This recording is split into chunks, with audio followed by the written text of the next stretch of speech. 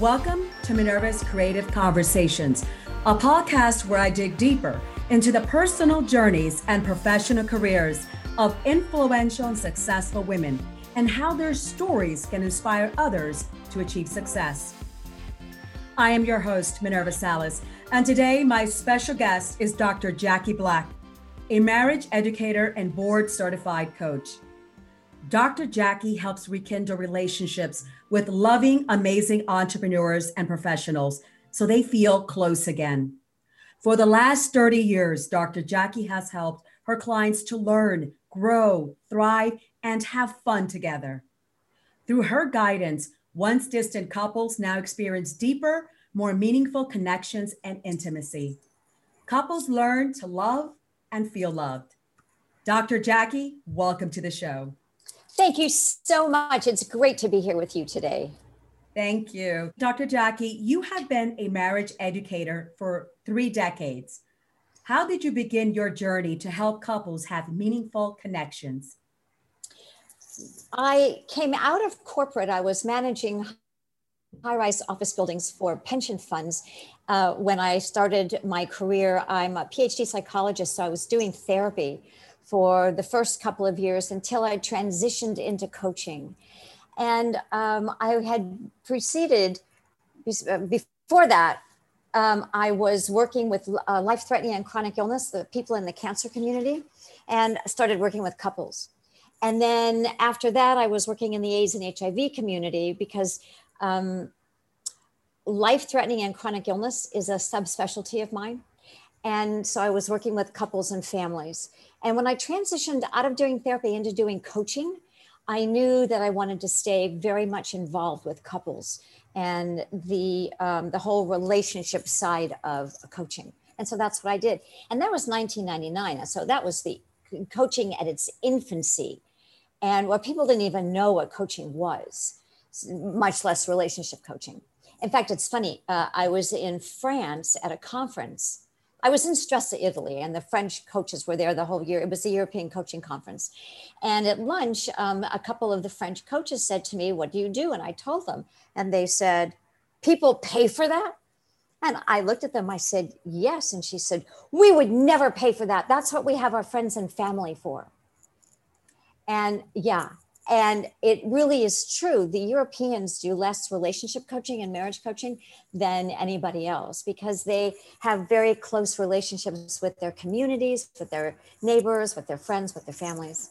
And they just think it's an offshoot of psychology and they don't want any part of it. It's very interesting. No, that is quite interesting. What a different perspective they have versus the Americans. Interesting. Yes. Let me ask you this. As most of us know, falling in love is easy. However, staying in love year after year in a committed relationship is very challenging to maintain. So what can busy couples do to help build and sustain a deeply loving union? The first thing they need to know is exactly what you said, that it's easy to fall in love. And it's very, very challenging to stay in love and to stay close and connected because the relationship and the partners are assaulted by so many outside variables that they don't have any control over. So the thing that they do have control over is how they connect, how frequently they connect, the kinds of relationship building skills they use, celebration, ritual, learning how to have conflict, learning how to make agreements, honor agreements, how to set boundaries, honor boundaries. So those are what I call the essential relationship success skills. So couples need to know that love plus their own personal knowledge, we have to have really good personal knowledge about ourselves, good partner knowledge, plus the essential relationship success skills, and that equals a lasting relationship. When you say partner knowledge, what exactly do you mean by that? Well, if my partner is late all the time, for example, I have a choice. Mm-hmm. I can harangue him or her, and I can get upset and do all of that stuff, or I can say, this is a person who has a different value for being on time than I do. and sit down and have a conversation. But most of the time, people who are late are going to be late. And we have to accommodate not their lateness, but our need to be on time. I'll tell you a short story. So my darling late husband, Mark, sometimes was on time and sometimes wasn't. But he liked to get to an airport and run down the hallway and jump on the plane as they were closing the door. It made me insane. I could not do that. So I did it with him one time because I like to get to the airport 3 hours early. So after we did that, it was just so awful. I said to him, I cannot do this ever again. He said, all right, well, we'll talk about it. So the next trip we sat down and I said, I can't do that again. And he said, well, I don't want to go to the airport 3 hours early either. I said, okay, look, I'll tell you what, I'll go so that it's comfortable for me and you go in a way that's comfortable for you. And I'll meet you at the airport. I'll meet you in the boarding area. I'll meet you on the plane, right? I'll meet you whenever you show up. And he thought about that for a minute and he said, okay, that's fine. About an hour before my car was coming to the house to pick me up, he came rushing into my office. I was just putting a few things in the bag and he said, I don't want you to go without me. I don't want you to go without me. I said, then you better get a jiggle on because the car will be here in an hour. And so he decided that coming to the airport 3 hours earlier with me was preferable to him than going in a way that was comfortable for him. He had that choice and he made that decision. So nobody had to force the other person into changing. We completely accepted what we each needed and figured out how to accommodate that. Yeah, it sounds like it's a good compromise. Well, a compromise would be leaving 2 hours instead of 3 hours. I see. Right. But what we did was we each knew what we needed and wanted and made the decisions that were aligned with that. What happened for Mark was that it was no longer aligned for him to go alone. So he was able to make that shift because his preference, his strong preference, was to come with me. So that he didn't want to go to the airport 3 hours early was not an issue for him anymore. Very smart man. Dr. Jackie, to come up with solutions, I believe you need to understand the problems. Do you find that many couples want relationship solutions, yet do not understand the root cause of their problems?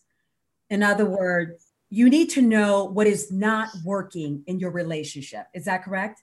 Yeah, but I love the way you said it in the beginning of the question, that you have to agree on what the problem is. Exactly. Yeah.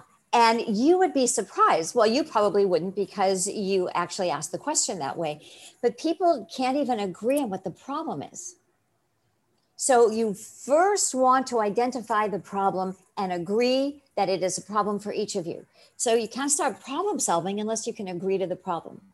Then you want to understand what the problem is specifically and how you would rather it be. Because here's the other interesting piece. Not all couples want the same solution. So if I don't like what's going on and we agree that there's a problem, my solution might actually not be a good solution for you. So that is a very meaty conversation. What are the possible solutions that are, again, a good fit for me, that are aligned for me? And what are the solutions that are aligned for you? I see. So it is really important then to understand the root cause or what's causing all of these problems. And then to come up with the right solutions. Either it could be different, but the goal is to come to some sort of agreement, I would say. So say, can we resolve this? Right. It's a resolution of the problem. Okay. And you said root twice, and I don't quite know what you mean. So let me talk about needs, because that's really what most couples fight about, are needs. Exactly. So there are two levels of needs. There are surface level needs, and then there are what we call deeper level needs. And a lot of times people are arguing about their surface level needs. So I'll give you a good example. We have one car, I need the car. And I say to you, I need the car today. And you say, I need the car today. Well, I have to get to work. Well, I have to get to, so you have to sit down and see what the surface level need is. We both need to get to work. What's the deeper level need? The deeper level need is might be it's raining out. It might be my work is farther than yours. You work at home. You work in the house. You can take an Uber. It's less expensive than me. So we really have to figure out what the surface level and what the deeper level need is, or priority. That's the other interesting thing in relationships, that people often have competing priorities or competing needs. So again, we're back to, in a very simple way, simple, not easy. What is the problem? Let's agree on what the problem is so we can find a solution that is a good fit for both of us. Correct. Exactly. And when a person is not satisfied in their relationship, let's just say, it is usually because the partner did not feel appreciated. Then how can you effectively communicate your appreciation and value to your partner? And how much do you need to express it? Yeah, this happens all the time, that partners think that they are appreciating their partner. They think that they are showing affection. They believe that they are considerate. And the other person isn't experiencing any of that. So many years ago, I developed a couple interview process so that we actually sit down and we interview each other like journalists. And we say, what are some words that if you heard these words, you would feel loved, you would feel valued, you would know unmistakably that you were important to me and I cared, that what was going on for you mattered. See, those are some of the key words. If I gave you a hug or I came up to touch you in some way, how could I touch you in a way that would really communicate to you that I was being affectionate, that I enjoyed embracing you or kissing you or touching you in some way? So this is a very detailed interview that each person does with the other person, because we're not mind readers. And what feels like being loved to you, what sounds like loving words to you, might never occur to me to say. So if I know, that's partner knowledge. So if I know exactly what you can hear that will make you feel loved instantly, that will melt, so that you'd melt under my touch. There's a funny story about a couple I was working with, and they did this interview, and one of the questions he asked her was, what is one way, they were both very affectionate, and he said, what is one way I could hug you that would feel so yummy and delicious to you? And she said, okay, come into the kitchen. And she dragged him into the kitchen, and she was standing in front of the sink, and she said, okay, stand behind me. And he stood behind her, and she said, okay, now put your arms around me under my arms. Now, you have to remember, he was 6'3" and she was 5'2". So he put it, right. So he put his arms under her arms. And she said, okay, now she took his hand. She said, take your right hand and put it here. Take your left hand and put it here. And she said, now take your face and put your nose right on the left side of my neck under my ear. And he went, what? Anyway, so she wanted to be snuggled. She wanted a bear hug from the back, and she wanted to just feel the weight of his head and his body sort of leaning into her. And he said that as she was putting his body in this position, he would never have put his body in by himself. He could feel her melt under his hands. He said it was so exhilarating. It was highly sexual for both of them, which neither of them expected. You made an interesting point about saying we are not mind readers, because if you don't clearly express your needs to your partner, how will he or she know that? Right, they won't. And mind reading is the biggest expectation people have. There are a lot of expectations and assumptions. Mind reading is the biggest one, and it's the biggest black hole because we can't know. That's why the interview was so much fun. Like a big surprise. Yeah. Yes. Many of us realized that love is not enough. So what else do we need to have a fulfilling and happy relationship? We want to figure out how to connect. So I always tell partners to think about a continuum, and there's a center line, and to one extent is not feeling warm, not feeling connected, and in fact feeling alienated. And out to the other end of infinity is feeling connected, loved, valued, intimate, and that you really don't ever want to let your relationship get to halfway to the midpoint. So that's from intimacy halfway to the midpoint. You don't want to get to the midpoint, and you never want to let your relationship, the energy in your relationship, the energy between you, get past the center point. It's very, very hard to bring it back. And the way that we do that is to be mindful about our behaviors, about the ways that we speak to each other and the ways that we connect energetically. How do we have conversations? How do we touch each other? How do we listen? You know, there are three ways to listen. And do our partners really feel heard? Are we having fun together? Are we carving out time, leisure time together? Are we taking personal time and making sure that we're taking good care of ourselves and bringing a really buoyant, healthy self to the partnership? Now, speaking of intimacy, you have stated that intimacy isn't a given because you love someone or feel loved by someone. Right. So what exactly is intimacy? Intimacy is a vulnerability. It's an emotional vulnerability. It's when we aren't guarded, right? We are open. And when I talk about emotional openness, open-heartedness, it's a little like a French window, you know, the French windows that open out. Right. And so you can take your window and you can open it a little and open it a little more and open it a little more. And so the more vulnerable you are, the more open your French window is. And the most open we are is generally when we are making love. But there has to be some vulnerability and emotional openness that's not sexual, that is also very connecting, a way that we look at each other if we're out in public, and a way that we enjoy each other if we're shopping or out to dinner, or we've stopped for a cold lemonade. You know, a way that our bodies are connecting, our hands, maybe we're touching shoulders. There's just ways that we are open. And the more open emotionally and physically, then the more intimacy we have. Also, it's really about being known. We can't have secrets between us. We can't be afraid that if you know this about me, you won't love me, or you won't love me as much, or you'll judge me or think ill of me. So we want to get all of those things out of the way. And I teach couples how to have those conversations, because holding secrets brings darkness to the relationship. It just does. It dampens, if you will, the energy.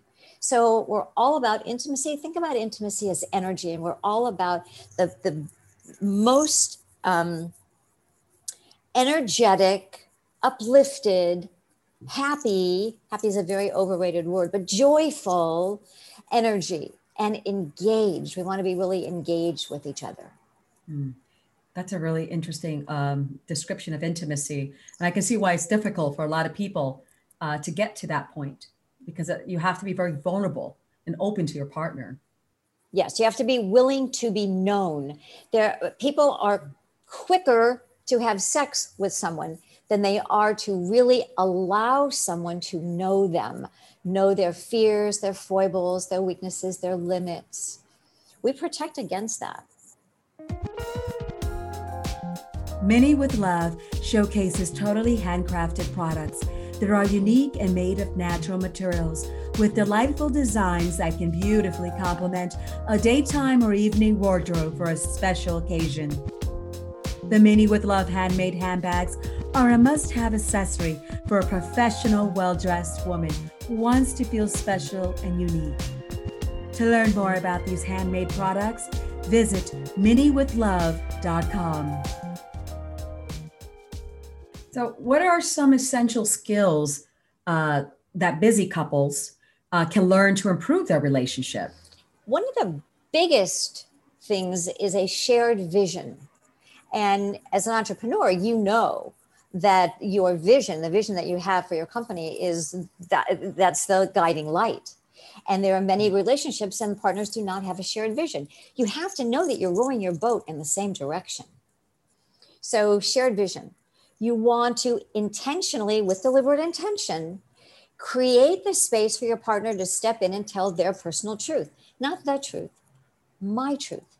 That there is space connected with by each partner for the other to tell their personal truth, to share what's going on for them, to share points of view, fears, failures, successes, wins, trials and tribulations, all that stuff, without judgment, without any fear of judgment. Celebration. Celebrations are so fun. Celebrations are so fun. My daughter-in-law made cookies for me when I was visiting that were with almond flour. And they were so delicious. And I have been craving cookies for months and months and months because most gluten-free cookies taste like cardboard. You may or may not know that. Okay. And so she made cookies for me.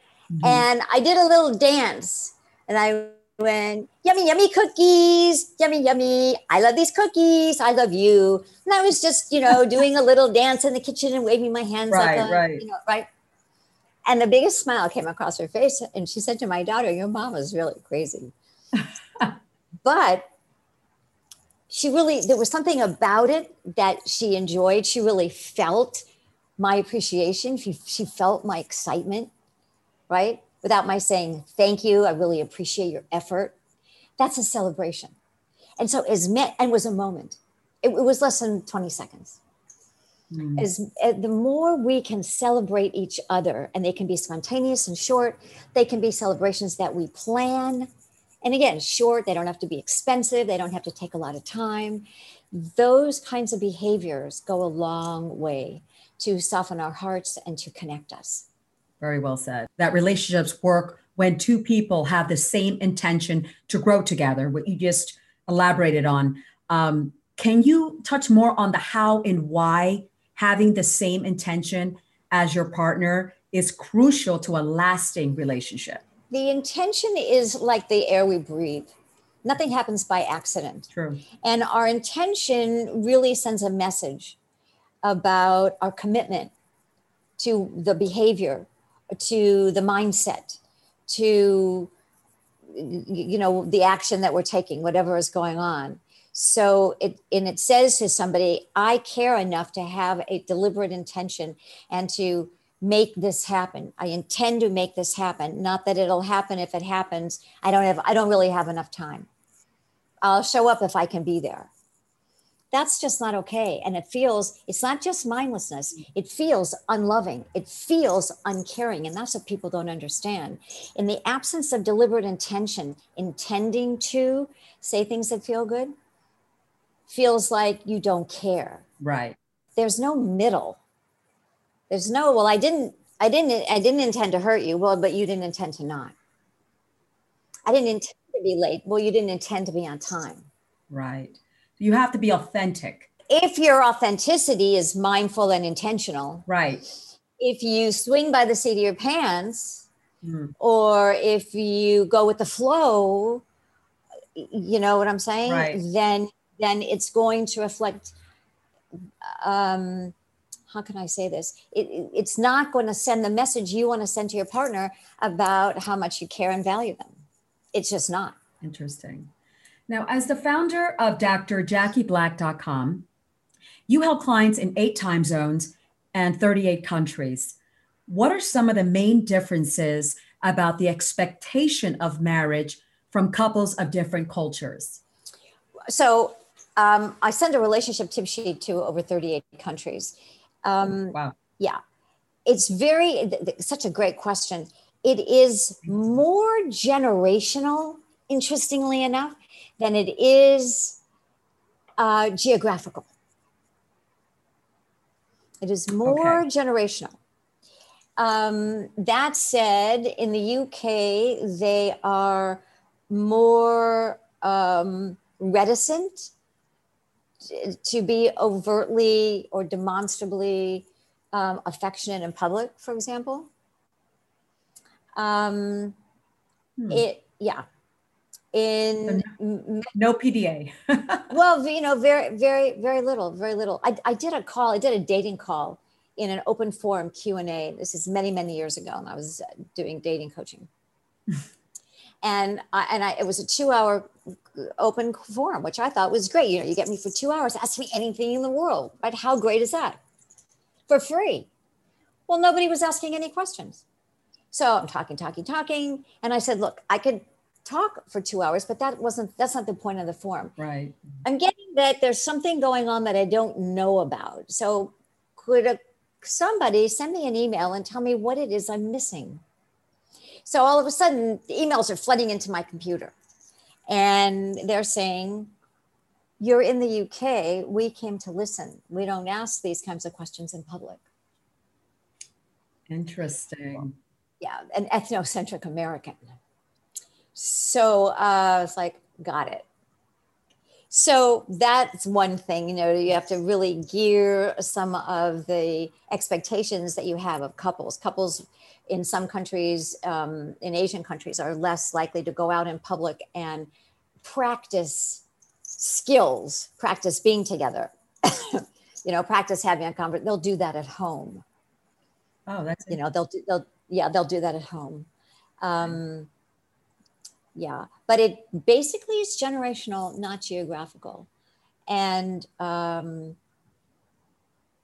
older, I would say 60, 65 plus, women expect men to pay. Women expect, when we're not in COVID, to be picked up. Women expect you to make the first. That's not true across the board, but we're just in general. There are a lot of women who like to call men, who will go on dating sites and call men first. And there are many, many more that won't. You don't find that with Gen Y and with millennials. They don't think twice about calling each other, about chatting. Their relationships are very social, and they may be social or sexual first or earlier than getting serious about who are you and are you really someone who might be a good fit for me. Right. So they're more free spirited, right? Kind of much more free spirited, right. Much more concerned about the planet, about the culture, what's going on. In Europe, interestingly enough, the reason that the divorce rate has gone down is that the marriage rate has gone down. People are cohabitating in astronomical numbers and not getting married. So they feel there's no need to have that marriage. Nope. Okay. Nope, they don't need to. And their relationships are very solid. So it is not to say that relationships aren't solid. That's interesting. There's another very interesting statistic that in COVID by May, so that started March 13th for most of us, by May, the traffic on the websites that did divorce traffic was up 30%. Downloading forms to get divorced was up 35%. By May. Also, geographically, in the United States, in the South, relationships went topsy-turvy faster than relationships on either of the coasts. And either of the East Coast, West Coast, their relationships were more challenged faster than the middle of the country, the plain states. I'm probably conservative too. People's approach to marriage in some parts of the United States are more conservative than other people from other parts of the country as well. Are you talking about politically? Conservative and the tradition of marriage. Yeah, I agree. They're more committed. Correct. Interestingly enough, I wouldn't have thought that before, because you have very well-educated, not that they're not in the plain states, but on the coasts, you've got a lot more high net worth people than you do in the middle of the country. Right. And you would think that they would also have high emotional intelligence, and it's not true. So higher education, higher net worth doesn't equal a higher emotional intelligence. And it's so important to understand emotional intelligence. Yes. If you are not emotionally intelligent, which is, let's just define that is the ability to understand and be present with someone else's feelings. And the 5 normal natural feelings are mad, sad, glad, afraid, and guilty. It's not complicated. Mad, sad, glad, afraid, and guilty. And so you have to be able to be in the presence of someone who is emoting. I'm not talking about yelling and screaming and calling you names, but I am talking about someone who is having feelings, normal, natural, human emotions. And that needs to be reciprocated. So you also want to be someone who's comfortable in your own feelings, that you don't have a lot of the messaging, the old messaging, men don't cry, and all of that kind of old stuff. Which is also very interesting because men today of all ages, and I say today being the last probably 8 years, maybe 8 to 10 years, men care about intimacy. I'm not talking about sex, I'm talking about intimacy. Men are talking about and wanting intimacy and connection equal to women. And I don't know if that's always been true because nobody ever asked them before. But they are questions that people are asking and men are answering over the last 8 to 10 years. So ladies, men care just as much as you do. It's not for them all about sex. Intimacy, caring, connecting is just as important to them. Wow. Oh, that's good to know. What advice can you give busy and amazing entrepreneurs and professionals to help rekindle their relationship so they can feel close again? There are 6 very easy things. Touching, a little hug, or a squeeze on the shoulder. Okay. A behavior, and again, you're going to talk to each other and figure out what that would be. But like bringing in coffee in the morning or having a coffee chat for 5 minutes, that would not work for me to like have a conversation. But to have somebody bring me coffee would be great. And to make time one evening or one weekend to spend 2 or 3 hours together. Taking a walk, making pasta. It doesn't matter what you do. It's that you do it together and you're not on your phone. You're unplugged or you turn your Wi-Fi off. Yes. Right? So that you're spending time together. There's one behavior that you do that your partner recognizes because you've agreed, that is saying, I'm thinking about you. You're important to me. Here's your coffee. That's the subcontext of the behavior. That you leave little notes or text messages or computer, something in the middle of the day so that you're touching base. Remember the old game, Pickup Sticks? Yes. So the sticks were like, they were just touching. So we're just making those intersections. Are these daily tasks we have to do? One of them every day. Okay. Not all 6. One way to connect every day. That you're going out of your way, deliberately, intentionally, sending the message verbally or with your behavior. That I'm thinking about you, you matter to me. I appreciate you. That's what you're saying. I appreciate you. Yep, I appreciate you. I love you. Yes. Well, Dr. Jackie, thank you for your time and for providing our listener with invaluable advice on how to rekindle a relationship so couples can become lovers again. My pleasure. It's been so nice to be here with you today. Thank you so much. Thank you. To learn more about Dr. Jackie Black's relationship advice, visit her website at drjackieblack.com. I'm your host, Minerva Salas, and until our next show.